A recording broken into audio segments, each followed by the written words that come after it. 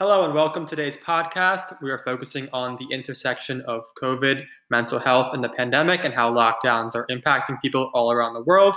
My name is PJ and I'm one of your hosts, and I'm working with my fellow partner, Julia.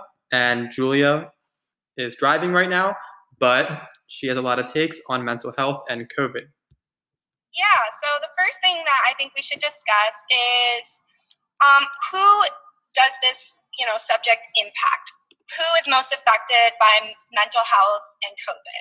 So the CDC lists many groups and certain groups of people that are more likely to have a stronger and more stressful reaction during this time. So an example of this is obviously people who already had mental health conditions. They had them before the pandemic, and that can be exacerbated. So another issue is people with substance use problems. When you're isolated, it's harder to reach out for help. You have more free time. There's lots of issues that go into that. Also, essential workers who are more exposed maybe to, health risk situations when they have to work. And also people who are more at risk for COVID complications if they were to get it. So this is like the immunosuppressed individuals or the elderly or pregnant women. And the last group that I want to discuss is people who already live alone. We know that isolation is a really big part of this pandemic. It's something that's necessary to stop the spread. But unfortunately, isolation can have a negative impact on our mental health. Yeah, and I just want to backtrack here and focus on what exactly is mental health. So, our textbook looks at it and says that it is a state of a successful performance of mental function that results in productive activities. It fulfills relationships with other people, and it focuses on the ability to adapt to change and to cope with challenges. And it intersects with the pandemic because, some stress factors of this outbreak can include, fear or worry of your own health and the health of your loved ones. It can impact and change your sleeping and eating patterns. It can impact your ability to concentrate. It can impact some other external health problems that one may have. And there's also been a rise in substance problems, including alcohol, tobacco, and drugs. And I know you had done some research on how we should approach this differently for different groups. Did you want to touch on that a little bit? Yeah, so one example of this that I thought showcased a good, plan in place is when people who are more at risk, people need to have a plan in place. Everyone should, but who are high risk for COVID, and also, having COVID would cause them, mental health. So a really important thing to know is where to go, who to talk to, your vital signs such as temperature and blood pressure that you need to keep in check in order to not have a really stressful reaction to something that you've never had before. There's a lot of unknowns with this virus, and that's definitely something that you can run the risk of, is getting more stressed out if you don't know a plan. So another thing I wanted to discuss is an option for people who have already seen a therapist before, the pandemic, or people who are wishing to start, maybe due to isolation and stress that comes from this time.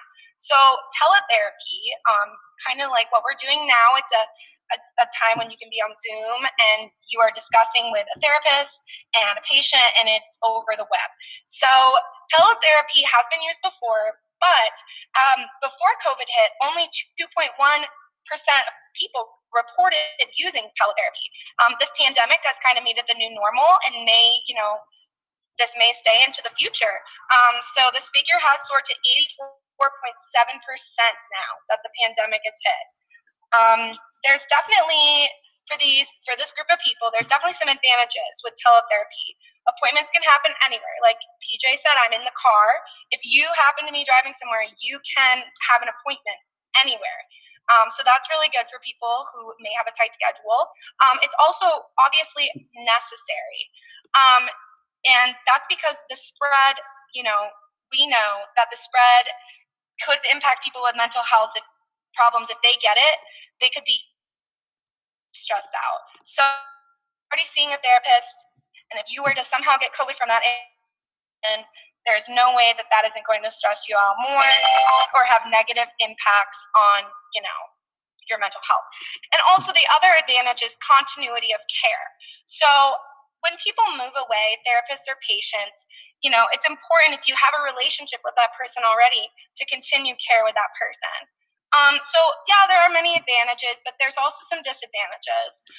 There's a lot of cues that therapists are trained to pick up on, maybe a foot tapping, body language that are tells about anxiety and depression, and those things don't necessarily come through on a screen. Also, Medicare and Medicaid, although since COVID hit, they are covering teletherapy because it is the new normal. They may not forever.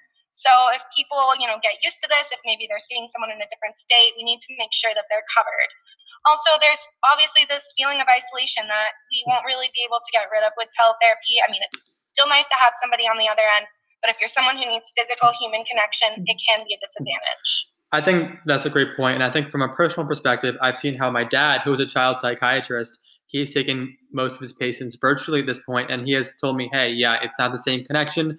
I don't offer the same advice or the same perspective as well." And we're talking about teletherapy and doing things virtually. Additionally, another group that's been impacted by this are those school-age kids in elementary school, as it's been shown time and time again that attention span is shorter for younger students.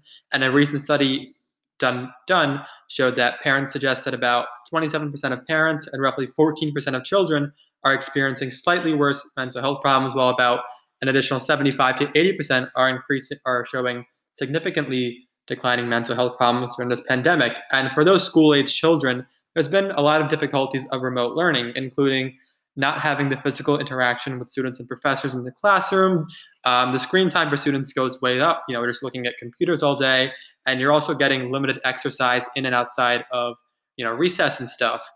And there's a lot of difficulties with this and difficulties with the pandemic, but we have to try to spin a positive outlook on it. So, what would you suggest maybe are some coping mechanisms or ways that people can adapt to the pandemic? Yeah, so personally, I know that if I spend a lot of time with my family, sometimes that can be a really stressful relationship.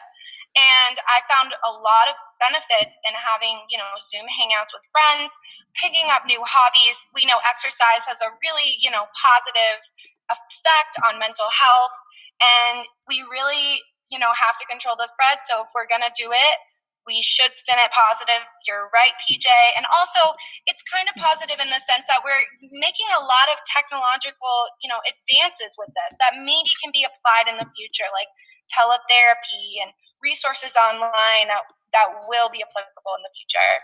I agreed. And just in terms of some long-term outlook for this, and as well as some more coping mechanisms, I think like for me, you were talking about stressful relationship with family, but it's also about building a relationship with family and like taking time to kind of like appreciate that. And like I've done that definitely a lot more, as well as like picking up some new hobbies. Like for me, I played golf for many years, but I played so much golf this summer and even in the fall. And I just think picking up new hobbies like hiking or things like that are just other ways to kind of cope with this pandemic. And just in terms of some last minute thoughts, I absolutely agree that this pandemic has taken a toll on everyone's physical and mental health, but it's all about kind of trying to get through this, maybe like getting through the holidays and realizing that a vaccine is on the horizon soon.